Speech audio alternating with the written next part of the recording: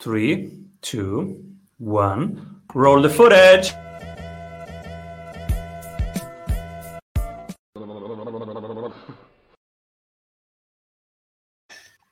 Welcome back, everybody, to the Strategy Sprints podcast. I'm your host, Simon Severino. And my guest today, he went from being a general manager to a founder of one of the fastest growing incorporated 500 companies in the US. He became general manager for an international multi-million-dollar organization. Today, he is a solopreneur consulting manufacturing and industrial services companies. Welcome, everybody. Martin Harshberger. Good morning, or afternoon, I guess, for you. Yeah, thanks for having me. For some it's morning, for some it's night right now. And I'm excited because you have brought a CEO tip about why we need a trusted advisor. And I am so pumped to hear more. But first, what are you currently creating? Well, new to me, this year I partnered with some folks that were developing a podcast for manufacturing and supply chain CEOs. There's a lot written about manufacturing, but mostly it's large companies. So we want to give the small and mid-tier companies an opportunity to talk about their company and how they got there and some of the issues and opportunities they're seeing. So we're excited about that. Nice. And tell us about your CEO tip. Why do we really need an advisor? Well, that's a great question. I left a Fortune 500 company, had a very large budget, a large group of reports. I thought I knew everything, and I went out on my own, and I realized what I didn't know. In a large company, you don't have treasury, banking, you don't have any of that to deal with. Somebody else does it. So there were times, I was fortunate enough that I had a very strong value proposition, and we were able to grow that business pretty rapidly. But there were often times I wish I had somebody that was a non-threatening person. I could sit down and say, here's what I'm thinking. Is this good or bad? But I didn't. And I think I retired a couple of times, which we'll talk about, I guess. But the last 16 years, I've worked with CEOs of mid-tier companies. And I think there's a stigma there that says, if I admit I don't know something, it's a problem. They're fighting things that they don't necessarily need to fight. Absolutely. I sometimes need that bouncing off and that sparring and that challenge. I can imagine if you don't have it internally, you really need it outside. And are there some specific content issue like manufacturing topics where you would say this is also something you need to source from outside or you get feedback on? I'm not sure I understand what you're asking me. Because now it was more on the general level of testing ideas and getting feedback. But is there any specific knowledge component or skill where you say?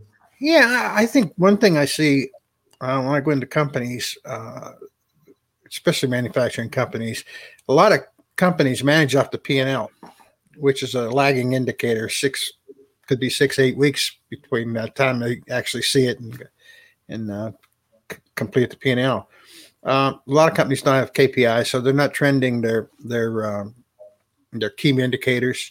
If you have a bad month in scrap and you don't see it till 2 weeks after the month ends, it's tough to go back and address it. So one of the things I stress is the fact that you've got to have KPIs and you got to look at your business real time and you got to trend it. Just common sense things that depending on there's such a broad variance in the companies you deal with. Some are really sharp at it and some are unknown, So the other is lean manufacturing. When I ran the HVAC company I had a consultant come in and do lean, a Kaizen event for me and set up my line. And I was doing 7 unit ventilators a day and I went to 35 a day. So, that was huge. So, there are things out there that I think my history with manufacturing is I deal a lot with founders, so they kind of get tunnel vision and they don't step back and look what opportunities are out there for them. For people who never have applied lean, could you unpack it a little bit? What did they do? I'm sorry, I didn't hear that either. For people who do not know how lean project management looks like, can you unpack it a little bit? Sure. I mean, it's pretty basic. It's organize your workplace, get things out of it that don't belong in there, make sure things that do belong in there are visible, get the equipment in shape, look at your KPIs. The biggest problem with lean, and I've done lean consulting with one company, but the biggest problem with that is just accountability and execution, which is the biggest problem across the board for everything. But buying into it and continuing to struggle to keep it that way. What are 3 books that influenced you most? Well, I had to think about that yesterday because there's a lot of, you see, I had a lot of books back there. One is The Balanced Scorecard by Paul Niven. It talks a lot about difficulties with strategy and execution. One is No Nonsense Management, which is an old book. It's from the 70s. And it's probably the first business book I ever read, but it's awesome. And the other is Change or Die. And the title says what it is. And it's interesting because what it says is even people that are given medical news, it says if you don't change your lifestyle, you'll die. The difficulty to make that change is the same as if you're doing a change initiative in a business. There's a really fear or reluctance to change. So it's a pretty interesting book. What are you excited about looking forward with your solopreneur business now?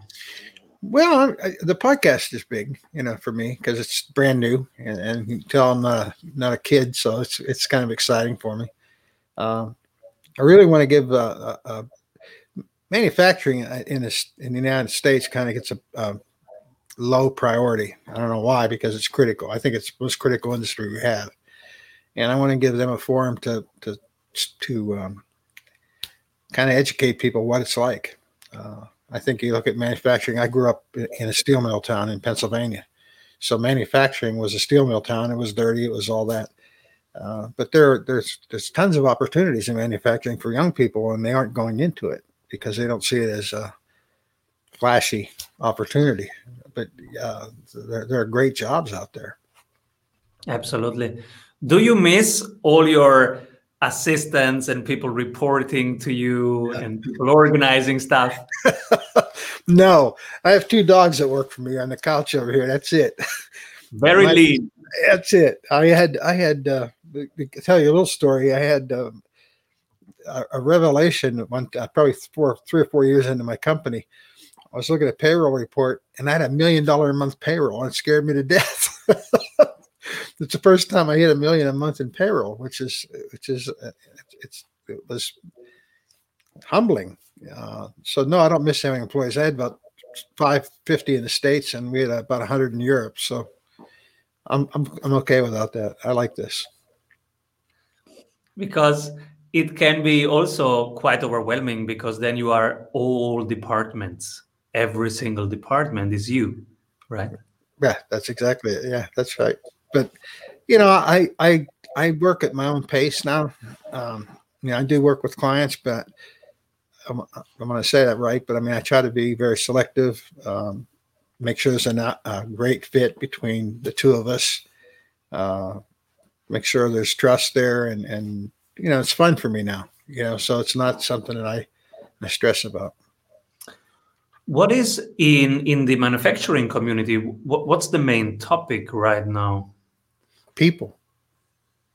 No, it's pure and simple. People. Here in first quarter of 2020, the U.S. The economy was booming. Unemployment was at 3.4%, I think it was, and I had clients that had to slow down growth because they just couldn't hire. And part of that is a stigma that people think manufacturing is a blue collar job and they don't like it. Well, there's a lot of opportunity within it. But I think that moving forward, that's the biggest problem that any company has. Like trying to find people or trying to keep people right now in this recession? Yes, both. Trying to find people. There's a certain, the workforce is different. I'm in my 70s, so obviously I grew up in a time where you not only expected to work, it was seen as a kind of an honorable thing, to support yourself, your family, that kind of thing. And now it's more. There's a lot of, how do I say this? A lot of opportunities to make money that don't necessarily coincide with building something. I mean, there's a lot of internet entrepreneurs and so on that generate cash, but when you look at building brick and mortar businesses, I think it's tough to attract people to that. I am curious who you pick for the Strategy Award after one word from our sponsors. Hey, if you love what you are hearing, you will love our free masterclasses. Go grab them at strategysprints.com. You can pick one person to give the Strategy Award to. Who do you pick? Well, I wasn't sure if you wanted somebody I know personally or somebody famous. So I think famous. I think it'd be Steve Jobs. I think he took Apple when it was struggling as a computer company against the big Windows-based thing and transformed it into just a great company. And it got him more into delivery than it was into the actual unit itself. I think that was and I one of my customers when I had my logistics company was Apple. I handled all their returns and refurbs for North America. So I got to know a lot about them. So I think that'd have to be him. And what are things you changed your mind about recently? Well, with the COVID thing, the shutdown over here, I've had some time on my hands. Obviously, a lot of us have. And I thought that I never worked with business coaches. And I thought that what I would do is try to develop a framework that I could teach business coaches what I've learned over the last 30 years. I spent 15 years as CEO of 2 companies, and I spent 16 years now consulting. And before that, so I've had a lot of hands-on experience and learned a lot of stuff the hard way, obviously. But I wanted to put together a framework and say, look, maybe we could expand some of that knowledge and get more help to businesses in a more consistent manner. And frankly, I just gave up. The coaching world is so varied and so I'm trying to think of the levels. I mean, it was just really tough to find anybody to work with. So I went back to what I know, work with selected CEOs and move on. Cool. Where can people read more about your offers? MartinHarshberger.com. And who should contact you to work with you? Well, if you're a CEO, I have a sweet spot for companies between 10 million and 50 million, because 10 million, they're big enough that it's fun, and 50 million, they're still small enough that you can make an impact. And I've worked with larger companies, and sometimes it's tough to make an impact. But that want to just have a conversation. I don't know if there's a fit for us, but let's have a conversation and see what you're looking for and see what I've got and see if there's a fit. But I'm not a hard sales kind of guy. I mean, I take it as a kind of, I enjoy talking to folks. Let's put it that way. So if you're manufacturing, I like to talk about the businesses. I like to visit businesses. One of your recent favorite projects that you are allowed to share? Well, let's see. I don't know if I have recent. I wrote 2 books, published 2 books over the last 16 years, working on the podcast now. And I developed, I guess one project I did, when I started working with coaches, I developed a course to help coaches learn strategic planning. Believe it or not, I think if you look at statistics, 50% of companies don't have a plan. The value of planning isn't the plan. The value of planning is planning, understanding your business and digging down and and what I do with someone is I make them defend all their assumptions. They think they know their business because they've been in it, and maybe they do and maybe they don't, but I make them defend it. It's pretty good dialogue. I use that framework as well now that I'm in the remote coaching, I use that framework to help CEOs prepare for coaching sessions. So I'm kind of excited about that. Oh, how do you do this assumptions defending exercise? Tell us. Well, let's go through a SWOT analysis, maybe. It's a good tool. It is a tool, but when somebody tells me that one of their strengths is, I don't know, give me an example. Well, one client told me that one of their strengths was technology. I said, that's great. I won't tell you what business they were in. They said, but they had this great software package, and this was a fairly large company, so I was a little shocked. And I said, okay, so that's proprietary. You guys have developed that. He said, no. I said, wait a minute. If it's a strength that I can go buy off the shelf, it's not a strength for you. I mean, that was a kind of a revelation. So people look at their businesses differently, which we backed off of that and said, I can go buy that software, and I'm a competitor immediately. And others, people say, well, we've got the best salespeople. We've got the best. I don't have to buy your company. I just have to hire the people. That's not a strength, right? If you tell me you've got a genius engineer and that's what's keeping you in business, they see that as a strength. It's not. It's a weakness. Because I can hire that engineer. I give him $100,000 a year more than he's making now. It's cheaper than buying a business. Okay. Yeah. Assumptions validation.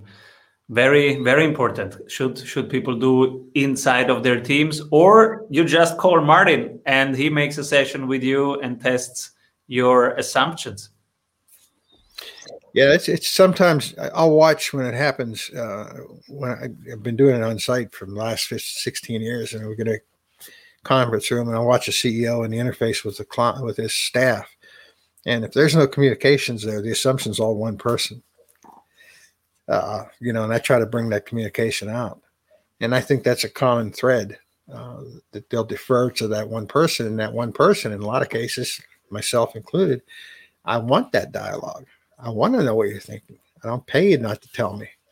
So I think an outsider has a better shot at doing that because he's, like me, I don't work for you, so I can tell you what I see.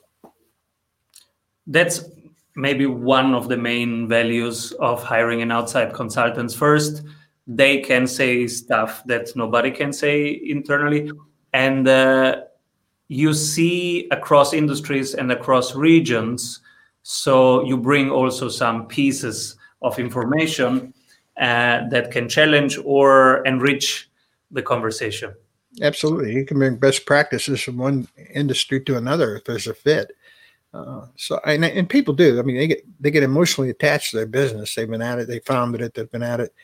And they tend to look internally more than they do externally. And, that's something that somebody can bring.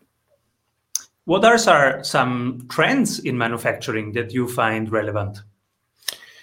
Well, automation obviously is a trend because, again, back to people. In large companies, I just watched a video yesterday. I was interested in it about a BMW factory in Germany. And it's amazing, just a paint operation. It's amazing how few people are in that. The stuff was... It was pretty powerful. Well, large companies have the money and the time to invest that, make that kind of capital investment. Smaller companies don't. So when I look at automation for a small company, I'm looking at trying to fine-tune processes, things they can afford to do, KPIs, processes, that kind of thing. Employee turnover is a big deal. So just one of the things that I think is becoming more important than it was maybe 10 or 15 years ago is culture, core values. You're used to going out and selling your company to customers. What's harder to do, you're going to have to start selling this company to employees so you can attract and retain employees. Social media is, if you've got a bad reputation with your workforce, social media is going to take that and run with it. So all those are trends that are new. I think are relatively new anyway. Martin, who should be my next guest? Well, I thought about that too. There's a guy I worked with for, it goes back 20 plus years, but he's got a company up in Memphis that really does things right. It's kind of an unusual guy. His industrial service company, but I'll give you an example. He will not sell on price, refuses. He will not lower prices. He has a SQP, large S, large Q, small p, safety, quality, productivity. In other words, safety, quality are highest, productivity is lowest. And this guy he'll have a daily meeting with his employees, and if he doesn't mention SQP at one time during that meeting, and they catch him, they'll give everybody $100. So and the thing there is he actually does it sometimes just to see if they do catch him for a few $100. But what he's doing there is he's driving that safety, quality, productivity consistently. I mean, he really does things in an interesting way. Carl Barton's his name, and he is on LinkedIn. So, thank you so much, Martin, for sharing your wisdom on our show. And is there anything I forgot to ask you? I can't think of anything other than, what do I see the most common? One of the things people do ask me is, haven't been around a long time. Everybody wants to know what I see. I think the biggest problem I see with companies across the board is accountability and execution. Back to change or die. I mean, it's change initiatives, strategy, all that is not instant gratification. And I'll see too many executives saying, okay, I've got a problem. I go fix that problem. I feel good. I go home tonight. I did something. But, that's not creating value. And I think creating value over long term requires discipline and requires accountability. And I think that's the biggest problem across the board I've seen. Accountability and execution. Absolutely. Thank you so much, Martin, for being here and sharing your experience and your wisdom with our community. Please come back soon. I enjoyed it. Thank you. Avoid trying to do thousands of things that doesn't work. We have 274 templates for your business success. Reach your ambitious goals with one-on-one sprint coach. We double your revenue in 90 days.